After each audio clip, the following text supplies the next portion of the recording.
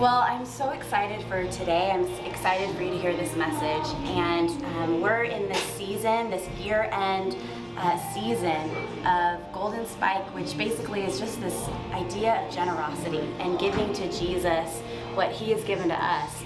And so we just want to invite you to be a part, to nail your spike down, to be a part of this offering, this year-end offering. You have until the end of the year. It's Fresh Life. All the information is there for you. But please be a part. We're so grateful for you, and getting to be a part of serving God and loving him together is such a joy. So I have some fragrance. This will give you a little teaser of what's to come in this message, but love you so much. Well, we have been in this beautiful season, the Golden Spike series. Who has just been rocked by God's truth, by history? Who is thankful that we have a pastor who is also a historian? It's very helpful. I feel like I'm going to school all over again, and I feel like this should count for some kind of schooling, right? I mean, if we're taking notes and we're learning things, it's real, like it's history that we're learning. I feel like it should count, but it counts. In my mind, it counts to me and to you, so that's good. Well, I just wanted to tell you that Levi and I love you all so much, all across our church, online.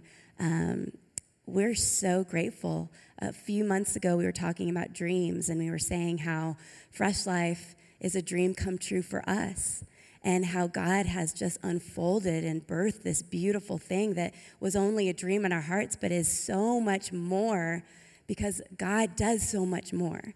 He can put a dream in your heart, but then it becomes exceedingly abundantly above all you can ask or imagine, and that's life with our God. That's life with our King. A few announcements. Well, we're in a season, Christmas at Fresh Life, which is awesome. December 24th, Christmas Eve, we have Christmas Eve gatherings, also online as well. I think it's different at every campus. There's different times. I know for online, we have 2, 4, and 6, and I think that is also for Kalispell as well. And we do have Christmas invitations ready for you. I think we're handing them out at the door. Some of our campuses we have under the seat. So make sure you grab one and pray over who you could invite and who you could bring to Fresh Life Christmas, because we know that the gospel will be preached. We know that a message of hope will be preached. We know that we're going to be gathering, and it's going to be so special. So make sure you pray about who you want to invite. Also, just so you know, there's no gathering on December 26th. So stay in your PJs, eat your cinnamon rolls, just enjoy the day with your family and friends, and maybe that's a chance for you to get together with your Fresh Life group or whatever, but that's your day to just chill. So there's that. Also, I just want to add my voice to what a beautiful weekend it's been at Fresh Life with Mary Market.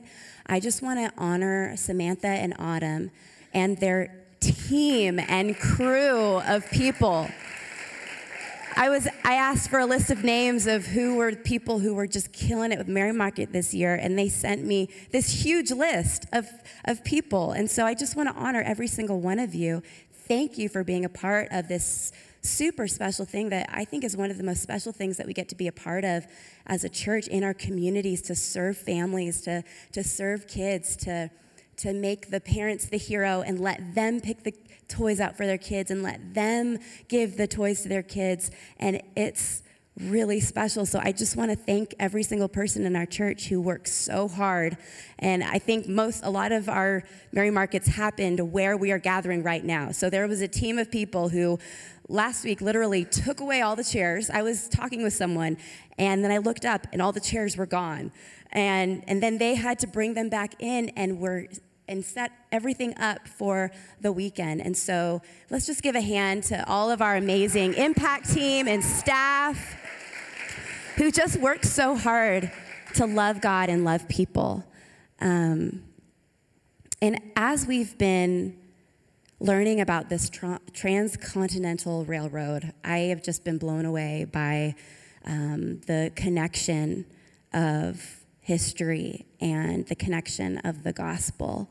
And what's so cool is we're in now this Christmas season at Fresh Life, and Christmas has a lot to do with trains. So that's awesome, and that's a perfect segue into Christmas at Fresh Life. So my honor today is to get to open God's Word with you. You can go ahead and open to Mark. It's in the New Testament, chapter 14. And for those of you who are new and who don't know me, I'm Jenny Lesko. I get to be married to our pastor, Levi Lesko. And every once in a while, I'll come up here and get to teach and share and preach and speak. And so every once in a while, I'm up here. But just so you know, if you haven't seen my face, here I am. But I want to talk to you today about living the kind of life that sets the track, that lays the track for Jesus to be front and center in our lives, and to be front and center to lead us to bring the gospel to other people, to bring the gospel to the people who are hurting and hopeless. And as we've been learning in this series, we all have a part to play in that. I mean, if you imagine a train coasting down the railroad, the only way that it can coast is if those tracks are laid down. If there's even one part that is out, that train is derailed, and that's not a good thing. And so for us, what we've been learning is that we each have a part to play. And last week we got to gather and give an offering above and beyond our tithes to see God move more, to give toward expansion, to give toward, and you've seen hopefully all the list of outreach initiatives that we get to be a part of as a church that we're giving specifically to, and then also just the growth and expansion of our church, of Fresh Life. But if every single person does what God's called them to do, that enables the gospel to go out, and that enables the Lord to move in our lives in such special and unique ways. And so today, I want to talk about what it looks like to lay down the track in our own lives. I want to look at this woman in the Bible that we're going to read about, Mary. And we're going to learn, my message today is called The Fragrance of Fruitfulness. The Fragrance of Fruitfulness. And then my subtitle, if we get to it, if I don't go so long, and you all know if you've heard me, I tend to go long, but it'll be good.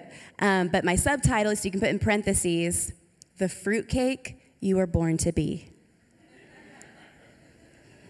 We'll see if we get there, so hopefully it'll make sense. Christmas. There's something about Christmas that most of us love. I mean, some of us maybe are Grinches, but for the most part, there's something about Christmas that we just love and we just crave. And I mean, is there anyone here in our church who they'll decorate for Christmas the day after Halloween? Is that anybody? Few of you? Okay. How about the day after Thanksgiving? Who's a purist? Yes, you celebrate Thanksgiving and then you celebrate Christmas. Okay, that's usually where we are. But this year, for some reason, it was the week before Thanksgiving. And Levi and I just got the hankering for some Christmas decorations. So we turn on Christmas music, and my husband is addicted to these Christmas blow-up things that you put in the front yard. He's like, every year we're going to do a family trip to Lowe's, and we're going to get Starbucks, and then we're going to go get a blow-up toy. And I'm like, where are all these going to go? So we decorated for Christmas, and it felt good, but it also felt wrong, because it was like, wait, do I take away my Thanksgiving decorations? Not that I really decorate for Thanksgiving. I'm not a big decorator. Like, I know that there are some people who go all out for all the holidays, and I'm not generally that big of one, but Christmas is one of them. But there's a feeling about Christmas. There's a feeling, there's a warmth, there's a coziness, there's something about it that we long for. It's like when a year is hard, which we've been through some hard years, these past couple of years. When the year's hard, it's like, let's just start decorating for Christmas in August. And then we could just get that feeling of Christmas, that feeling of safety, that feeling of love. Back in September, I brought Levi a coffee in bed, which sometimes I do. Sometimes if I wake up earlier than him, I'll make him coffee and I'll bring it up to him. But I brought it to him and he was like, coffee in bed? It feels like Christmas. And that stuck in my mind of just, when we feel something warm, when we feel something loving, when we feel something good, it just feels like Christmas. And it's interesting to me, before we go into what we're going to study, it's interesting to me that Christmas that we celebrate, it wasn't called Christmas in the Bible. It wasn't like, oh, Jesus is here, it's Christmas time, it's all warm and fuzzy and wonderful and nice. Actually, the first Christmas ever celebrated was apparently, I didn't know this, so if you already did, sorry, but I learned this, so maybe you will too. Christmas wasn't actually celebrated until around 336 in the Roman Empire, began by Constantine, and then Christmas wasn't established as a federal holiday in America until June 26, 1870, and that was surprising to me. But the first Christmas didn't feel like the kind of Christmas that we enjoy and that we love, and the songs and the decorations and the eggnog latte and the peppermint mocha. Like, the first Christmas that was ever celebrated, where Jesus came and was born, was actually the opposite of that. If you look back and read the Christmas story, which I know we're starting Christmas at Fresh Life, and I'm not even actually reading a Christmas passage, but if you do, you'll notice that there is actually a lot of heartache, fatigue, coldness. Mary and Joseph were traveling. Mary was very, very pregnant, riding on a donkey to Bethlehem where they were headed. And there was no, they didn't get there and there was a hotel room ready for them. There wasn't a warm bed and blankets, and they came to Bethlehem and there was no room for them in the inn that they could have stayed at and should have stayed at. So when Mary was getting ready to give birth, the only place that was available was this cave/den/barn where animals were. And she's literally giving birth in a barn. And sometimes I think because we have our mangers, we think of or a manger nativity set, we think of it was a clean barn with a clean manger and clean animals. And in my mind, that's what you think. But it was way back then. And I don't think, maybe people cleaned their animals. I don't know. But regardless, there was dirt around them. There was poop around them. There was not great fragrance, not great smells around them. This was not what we think of as Christmas when we're going into the holidays and excited for this feeling that we get about Christmas. There's Merry Christmas. There's Happy Holidays. There's an excitement about Christmas. And what is it about Christmas that brings us that feeling? And I want to talk about that today.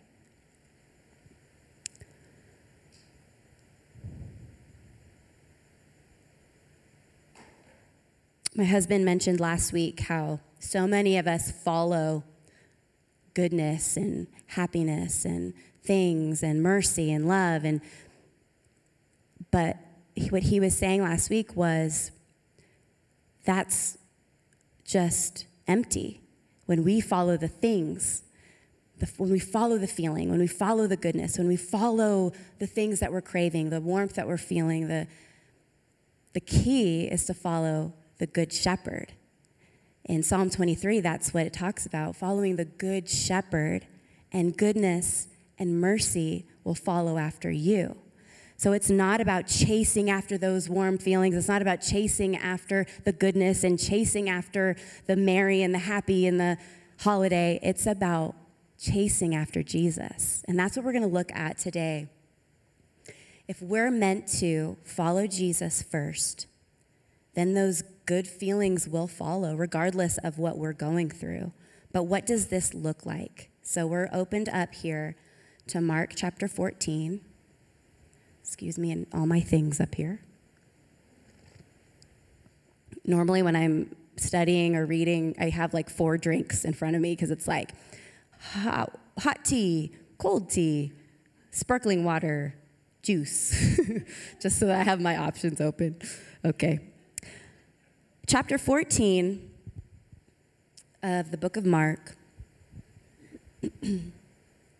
to give some context, it was close to Passover. Jesus was literally on his way to the cross. And he stopped in Bethany.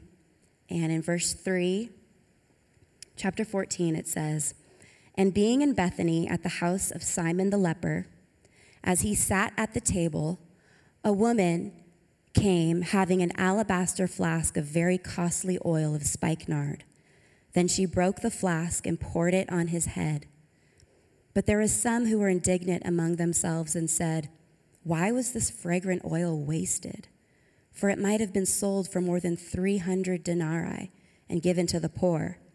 And they criticized her sharply. But Jesus said, 'Let her alone. Why do you trouble her?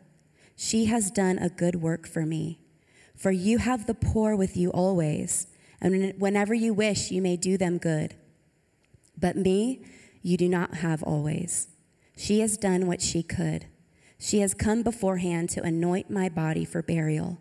Assuredly, I say to you, wherever this gospel is preached in the whole world, what this woman has done will also be told as a memorial to her.'" And Father, as we open your word, we put it out before us, we know that it is living and it is powerful. And we ask for you to open the eyes of our hearts, to open the eyes of our understanding, to see and to receive what you have for us today. Because we know that you want to speak to us. We know that as we open your word, that it speaks and that it's you. And so we say, here we are. Speak, Lord, your servants are listening. We love you in Jesus' name. Amen. It's interesting because we see this same story in Mark, in Matthew, and in John. And in Mark and Matthew, it just says a woman came up to Jesus and broke this alabaster flask of very costly oil and poured it on his head. But in John, we see that it's actually Mary. And this Mary was the sister of Martha and Lazarus. And what is just incredible about this moment is that it says that Jesus, being in Bethany, at the house of Simon the leper. Now, this is beautiful because Jesus hung out with the people who the religious people would not associate with because they were unclean. These people were unclean lepers and prostitutes and tax collectors. The religious people of that day would even walk through the streets and like hold their coats in so that their coats wouldn't even touch anybody because people were unclean. But here's Jesus who is eating dinner with people at this man Simon, who was a leper, his house. And I love that. Jesus will come where he's invited. And I just think for us this season, are we inviting Jesus into our hearts? Are we inviting him into our marriages? Are we inviting him into our relationships? Are we inviting him into our lives, into our homes? Because he'll come. If you invite him in, he'll come in. He's ready. And as he sat at the table, a woman came having an alabaster flask. Now, this is interesting to me because we see in John, the book of John, and that's in John 12, verses 1 through, John 12, verses 2 through 12, and then Matthew 26, verses 6 through 13. We see this story in those passages. But John tells us that Lazarus was sitting at the table. Now, in those days, you didn't pull up a chair and sit at a table, but you reclined at a table. So it was a low table, and there'd be pillows and blankets, and you would just kind of recline and cozy up. And I just imagine Jesus there, and I don't know how many people were at the table, but when John said that Lazarus was reclining at the table also, it opened my eyes to see, wow, this man who, I don't know if you're familiar with, but this was at a time where this man, Lazarus, he was sick and he had died. And Jesus came and raised him back to life. And that's another reason why I'm surprised that Matthew and Mark don't say that this was Mary, because Mary and Martha and Lazarus were really special to Jesus. So it's interesting to me that they wouldn't name her. But this is so beautiful because here, Mary comes to Jesus, and she most likely had to kneel because Jesus was reclining. And her brother, who had died and who Jesus had raised to life, was just sitting there eating dinner with Jesus and her friends. And I imagine that with all of that emotion of, my brother is alive. He is not dead. He was dead. He was actually buried, and he was wrapped in the cloths, and he was put in, I had to roll the stone over, like he was dead. But my brother is alive, and this man Jesus raised him from the dead. And this man Jesus has changed my life. And we see all through the New Testament, not all through the New Testament, there's a few parts of the New Testament where we see Mary. And every time we see her, she's at Jesus' feet. There's this part in the Bible where Martha and Mary are hosting Jesus, and Martha's concerned because she needs help, but Mary's not helping her. But where's Mary? Mary's at Jesus' feet, and she's learning from him, and she's listening to him. When her brother died and Jesus came a few days later, we find Mary grieving and confused and crying out at Jesus' feet. And here in this passage, we see Mary worshiping at Jesus' feet. She breaks this flask of oil.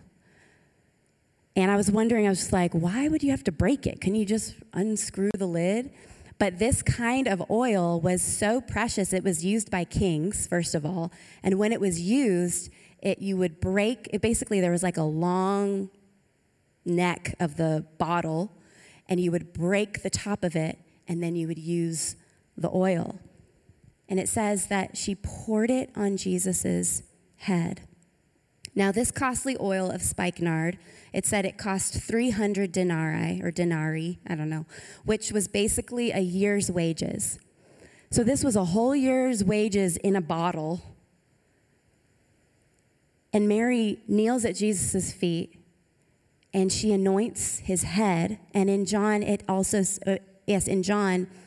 that she also anointed his feet, and she wiped it with her hair. The word oil here is also the word myrrh, which, if you know, when Jesus was born, actually a few years after he was born, and the wise men came and brought gifts to him, there was gold, frankincense, and myrrh. And gold was for royalty. Frankincense was for, there's literally like a ghost fly that is just always here. Anyways, it's like winter. Flies are supposed to be not around, right? Anyways. Frankincense, which is for, do you know? Okay, so both frankincense and gold, and frankincense and myrrh are for burial, basically. They're just the oil, the fragrance that people would be embalmed with, basically. And so with the wise men bringing those gifts, I mean, that's kind of weird. Like, to a baby, I don't know about you, but when my kids were babies, we wouldn't give them like these expensive gifts because they're babies. What do they know? They don't know. So it's like, oh, you get a little outfit. That's all. But these wise men brought to baby Jesus gifts for a king because he was the king. And what's interesting to me is that now it says that it's a word that means myrrh, so it's just a perfumed oil. But that she poured this on Jesus' feet and head. And the people surrounding her, and I don't know how many people were in that room, but I know that Jesus' disciples were there. In two of the accounts, it said that some of those present were filled with indignation in this moment. Mary breaks this. So it said 1 pound in John it says 1 pound. So this is a pound of oil. Now that's a lot of oil. Like most little essential oils are 0.5 milliliters or ounces, maybe ounces. This is one of my husband's cologne, and it's 3.33 fluid ounces. So this is just 3 ounces. This is my perfume, and this is 3.3 ounces. So I'm just imagining this beautiful alabaster flask. It has a pound of oil in it.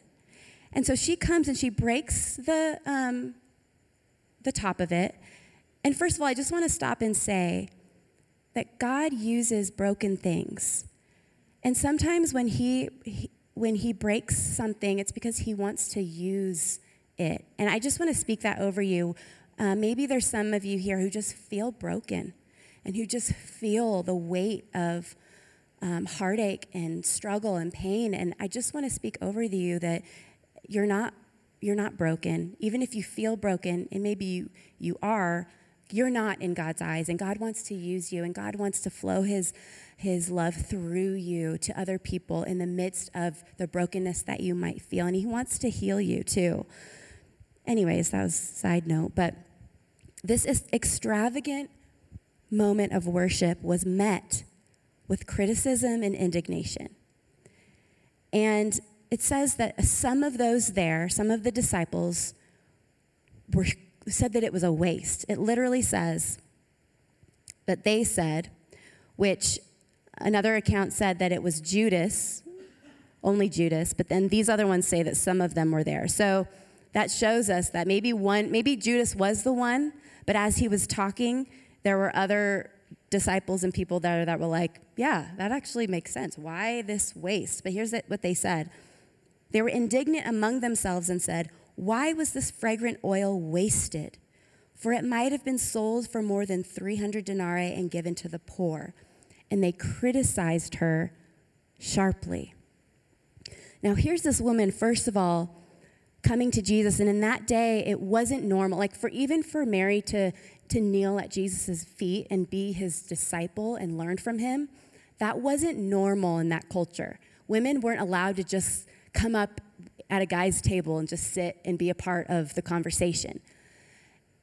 But Jesus invited her in, and that's one thing that is so beautiful about Jesus is that he invites women in. And it's interesting, even in history, women have been so put down and pushed down. But Jesus elevates women and sees the beauty in them and sees the heart of God in them. And so as women, I just want to encourage you, women who are here, that God has something special in you to show his heart to the people around you. I don't know if I should admit this, but my daughter, Olivia, and I watched Mean Girls for the first time. It's very old. I was actually very shocked by it. I was like, oh, okay, this is a lot. But so many of us as women are like that. We are mean. We are catty. We are not kind. But God has created us to be kind and to show his love and to carry that heart of God in that motherly way in our lives to the people in our lives. But here's Mary. I keep getting sidetracked. Here's Mary.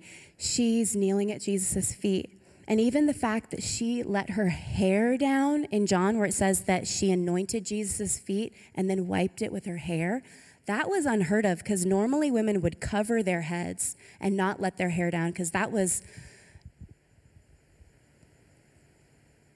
I don't know if it was dishonoring, but it was just more of like, you let your hair down when you're at home in bed, not in front of people kind of thing. But her worship and adoration was met with criticism and indignation. It's interesting to me because the hypocrite will always reveal themselves by the way they respond to the sacrifice of others. And we've all been there. I know I have. It's so easy to let that spirit of hypocrisy in your own heart.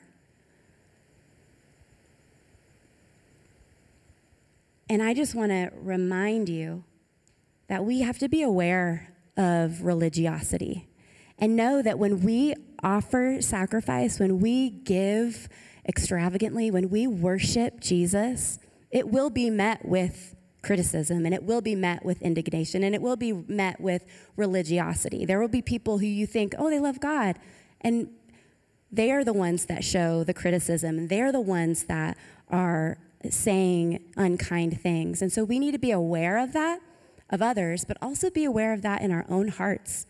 My husband preached a series called Off the Chain, and it was all about Galatians. We studied through the book of Galatians, and it just pointed our finger to us of where is there religiosity and trying to get things done on my own strength. Where is that in my own heart? Where is that in me?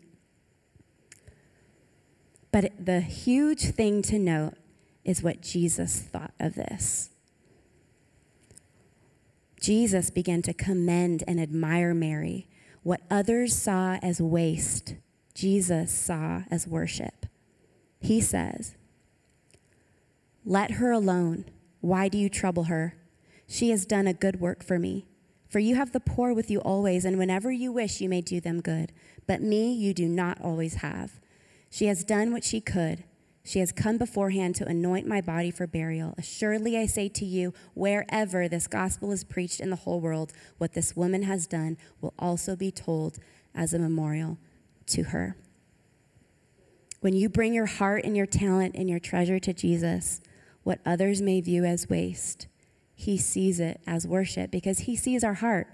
And yes, our heart is full of deceit. And sometimes I'm like, wait, what motive am I doing this in? What am I doing?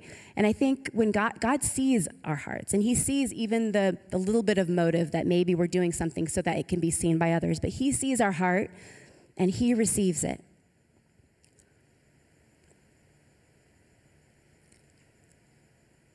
This is how we lay the track. When we are worshiping Jesus, when we are living our lives as worship to him, we're laying the track, and we're doing our part, and we're nailing the spike down in our sphere, in our place, and we're doing our part. So it says that she poured oil on his head. And now, when I think of like an essential oil or perfume, a little goes a long way. Now, I remember in middle school, boys would wear Cool Water. And I remember that smell is burnt into my brain, my amygdala. There's Cool Water in there because I don't know, but I think middle school boys, they were just trying to like cover up their smell, like not take a shower. So, I'm not gonna take a shower, I'll just pour some more of this on. But a little goes a long way. So for anyone who's wondering, any boys out there, one squirt, it's perfect. Just take a shower and then one squirt. But she literally breaks the flask and pours the oil on Jesus' head and pours the oil on Jesus' feet. She poured it all out.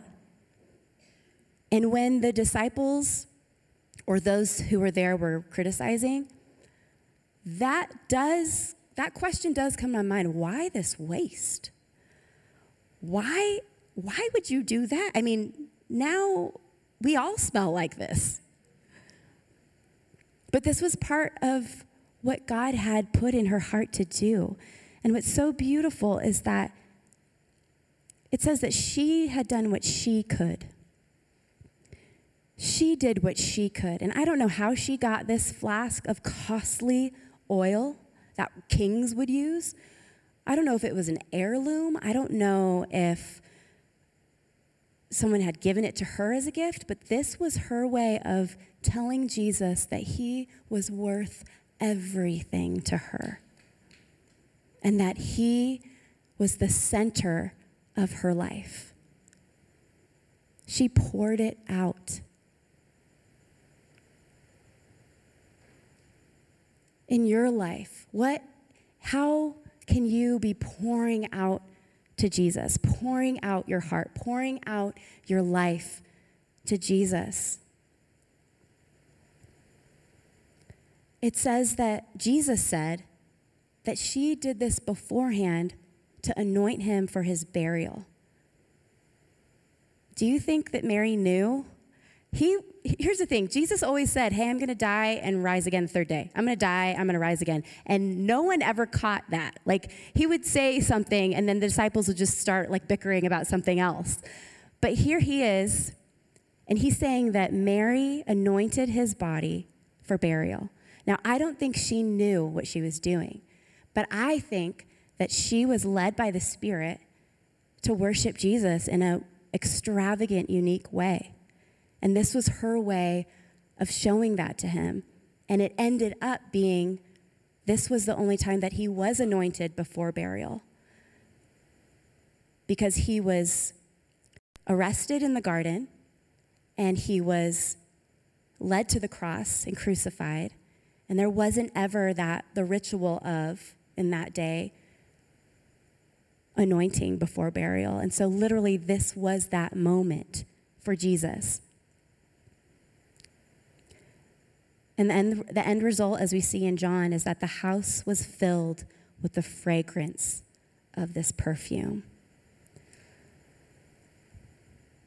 The result of keeping Jesus as the center is that the house will be filled with the fragrance of worship. Okay, now we're going to talk about fruitfulness. So my title is The Fragrance of Fruitfulness. Now we're going into fruitfulness. If you turn now to John chapter 15, one of my favorite passages in the Bible.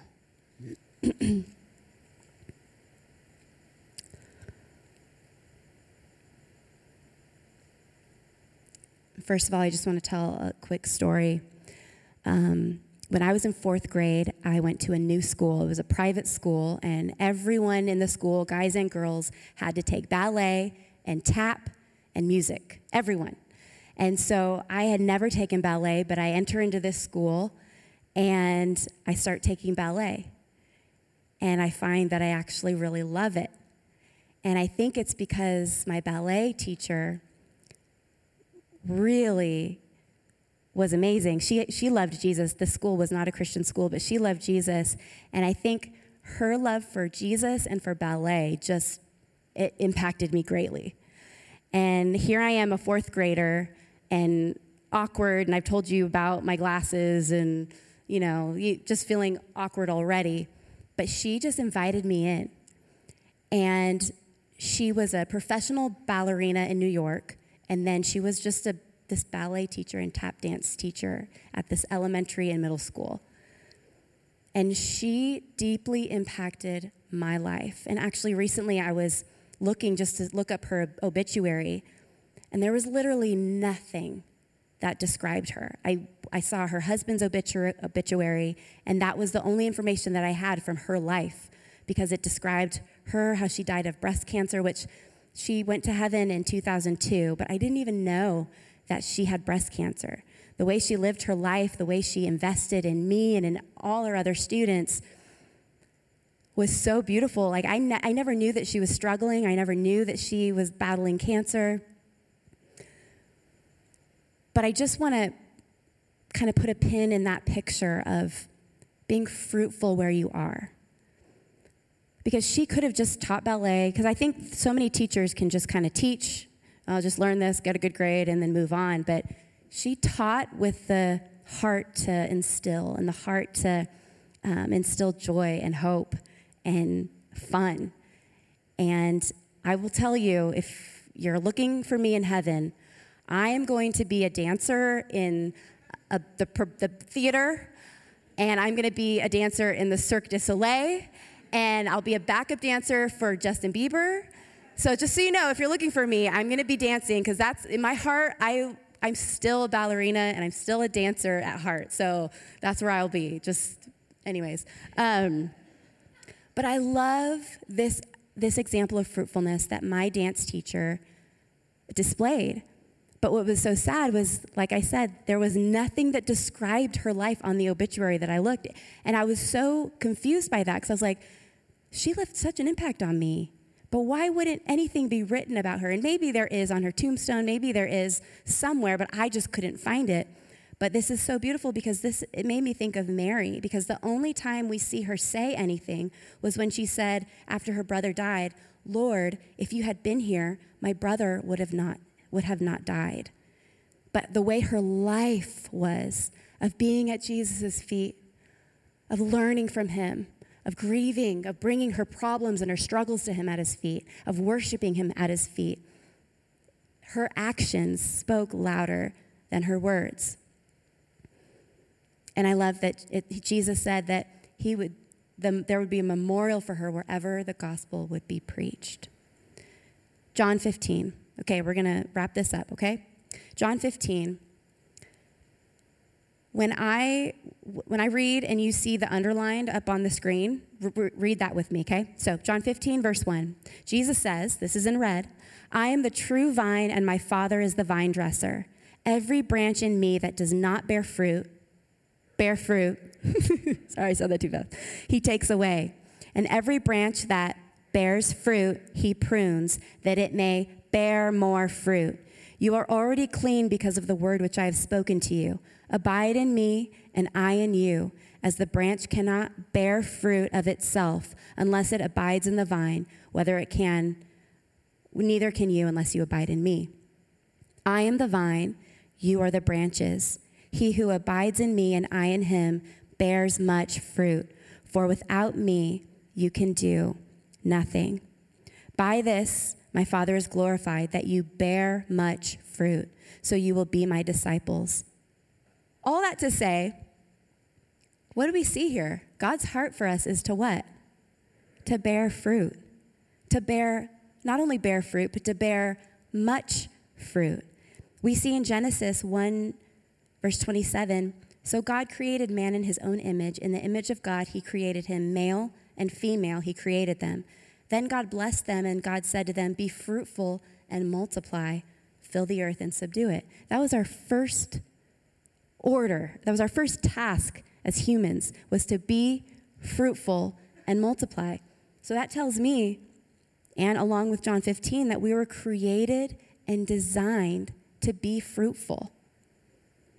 Healthy, good fruit bears more fruit. Literally, fruit is designed to bear more fruit because it has seeds inside of it, so that the seeds can be planted to bear more fruit.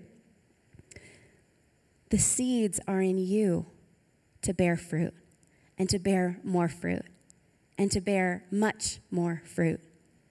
God's heart for you, Fresh Life, for you, believer, is that you would bear much fruit, that you would be fruitful in this life that God has called you to.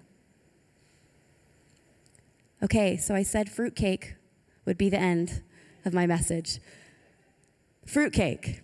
I've never tasted it. And the only thing I've heard about it is that it's horrible. But as I was researching it, it was so interesting to me, because it was way back in the day. I should write this down, but I didn't. But where in England, I believe, maybe it was Rome. I don't know. Anyways, it's this cake that you can make with like dried fruit and rum. Some people put like alcohol in it, and it's just like dense. And apparently it's good fresh, but it's actually better like in the like long run. So like a year, someone said like a year later. That just is so gross to me. And if anyone like on social media or if you run into me around town or while traveling, you can tell me like actually fruitcake is really good and I have this recipe and if you could give it to me, because I'm very intrigued by this whole idea of fruitcake. However, I believe that if we're called to bear fruit, that in a sense we're called to be a fruitcake. Now I know like fruitcake could mean something not good. But in this sense, fruitcake, I believe that God wants us to bear so much fruit that we can make a cake out of it. That there would be so much fruit coming from our life, that there would be such extravagant worship coming from our lives, that there would be such adoration of Jesus, that there would be such love for others coming through our lives, that we could make a fruitcake out of it. And that sounds so cheesy, but it sounded better in my mind. Now that I'm saying it, it's not that great, but maybe you won't forget it. Maybe that will be the one thing that you remember from this message, that you were born to be a fruitcake, to bear fruit, to bear much fruit. When you're walking in what you were born to do, when you rise up and take your place and love Jesus and obey him and live life to the full, that is what this life is all about. And then and only then can we experience the real feeling and meaning and joy that Christmas offers to us. Now, there's this song, I just heard it the other day. It said, "Christmas, don't let me down." But Christmas will let us down. But Jesus is the one who, on that first Christmas, changed everything. Jesus is the one that on this Christmas is the only one who changes everything. You could give gifts, you could receive gifts, you could decorate beautifully, you could give all of your money to the poor, but it's all about Jesus. If you don't have Jesus, like we just read in John, you can do nothing. Today, December 12th, 2021, 9 years ago today was December 12th, 2012. 12/12/12. That was a cool day. Levi and I were in New York, and we had gotten in the rhythm of going to New York for a few days with other pastors and just getting to spend time with them and talk about the joys of ministry, the heartache of ministry, just get to be in each other's lives. And it became something that we looked forward to. And this year it happened to be around Christmas time. And so Christmas in New York is like legendary. There's lights, there's the biggest trees ever. The storefronts are all just beautifully decorated. And so here we are, we're feeling Christmas. We're feeling it. We're in New York, it's cold, we're bundled up, we're getting the frozen hot chocolate from Serendipity, and it's just magical and romantic and everything. That night we decided to go to church. And we went to this church service, and the pastor spoke this message. And then afterwards, he got back up and was just like, "Hey, we're going to have a time of just waiting on the Lord." And so worship music was playing. We would worship, and then he would speak something and prophesy. And at one point, he pointed me out in the crowd. And he said, "Jenny, I don't know you, but God loves you. And in the coming days, God's got you, and he's holding you, and he's taking care of you, and he's got your back, and he's going to use you powerfully to speak the word." We had a recording of it, so I got to go back and listen to it, but in the moment, I'm just like, I don't even know what he's saying. I'm weeping. All I know is that God is literally depositing something into my soul personally, out of a room and like 1,000 people. Little did I know that 2 days later would be that horrible shooting at that elementary school in Connecticut. And we'd be sitting there with our little girls. We had 4 girls, and we were just, how on earth could someone bury their 5-year-old? And there was just an ache and a heaviness and praying for these families. And gosh, God, this doesn't feel good. This doesn't feel like Christmas. This is horrible. And then 6 days later would be when our world would fall to pieces. And our daughter, a 5-year-old daughter, Lenya, was taken from us, died suddenly of an asthma attack, and just suddenly in heaven.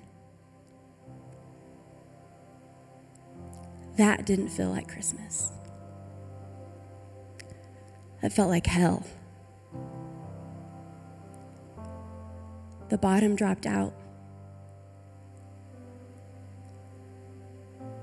And with that heaviness, I just want to remind you, there are some of you here who are hurting this season.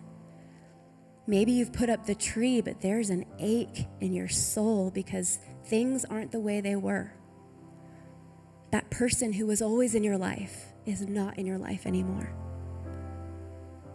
The marriage that you once poured so much into and loved, that marriage is gone. You're in your singleness, it's just hurting. You want to be married, but you're single and you're alone. I just want to speak over you that you may not have the feeling of Christmas,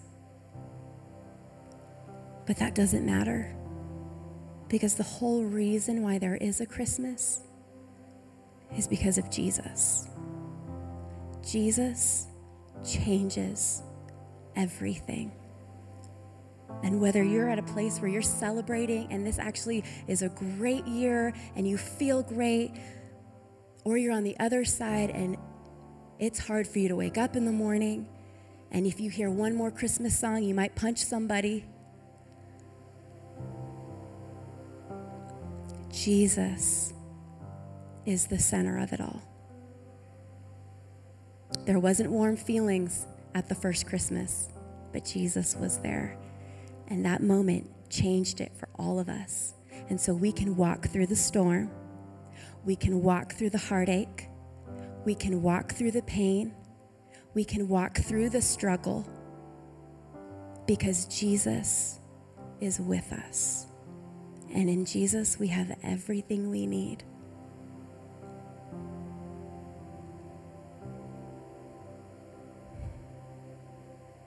And Lord, we look to you in this moment.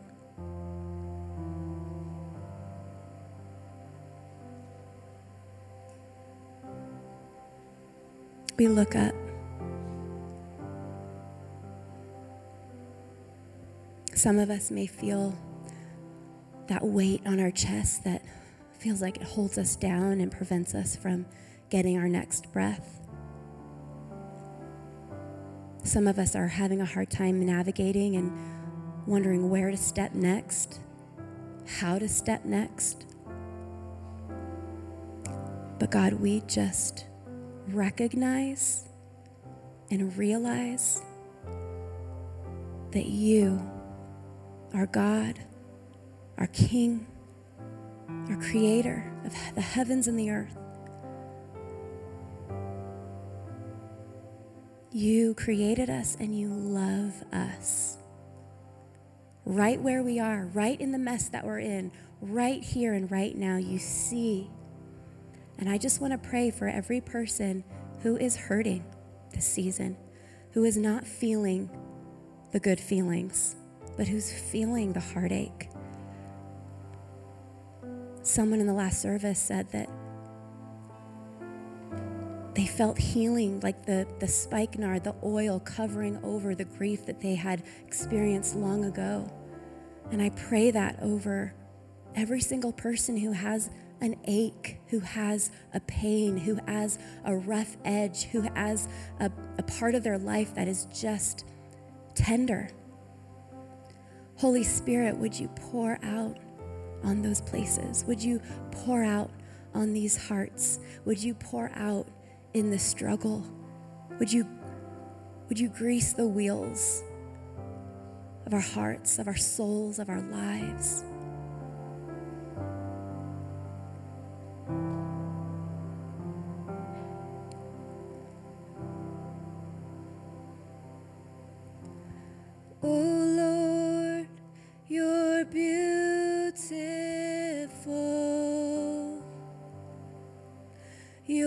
face is all I see.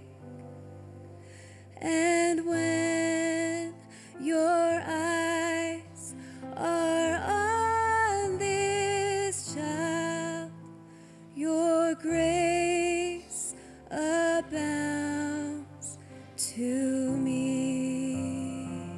Let's sing that. Oh Lord, you're beautiful.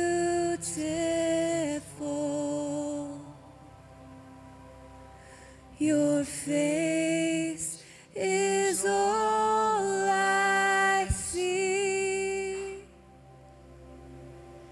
And when your eyes are on this child, your grace abounds to me.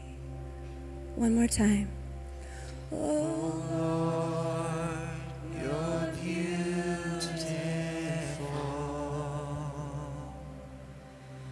Your face is all I see. And when your eyes are on this child, your grace abounds to me. Thank you, Jesus. Lord, we look to you. We say that we need you. We can do nothing without you. We could give everything. We could give our house, we could give our car, we could give money, we could give everything, but it doesn't make a difference if it's not with you as the center of it. So Lord, in this season, in this Christmas season, we invite you in to be the center of our lives, to not just be on the side, to not just be peripheral, but to be front and center in our lives, in our marriages, in our homes. Lord, we trust you and we thank you and we surrender to you, God. And I want to pray now for anyone who doesn't know Jesus, who doesn't yet have that relationship with him.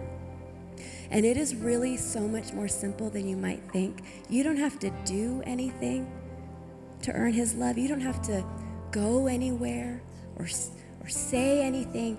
He loves you right where you are. His grace abounds to you right where you sit. And all you have to do is say, God, I surrender to you. I can't do anything on my own strength. I believe that you sent your son Jesus as a baby into this world, God in flesh, to dwell among us, to live a pure, sinless life, to die a death that he did not deserve, and to rise from the death, and in that, defeating death, defeating the grave, defeating pain and loss and heartache. And I surrender to you, God, and I say yes. I say, I invite you into my life. Jesus, come into my life. And that's really all you have to do. You just say, Jesus, say his name, Jesus.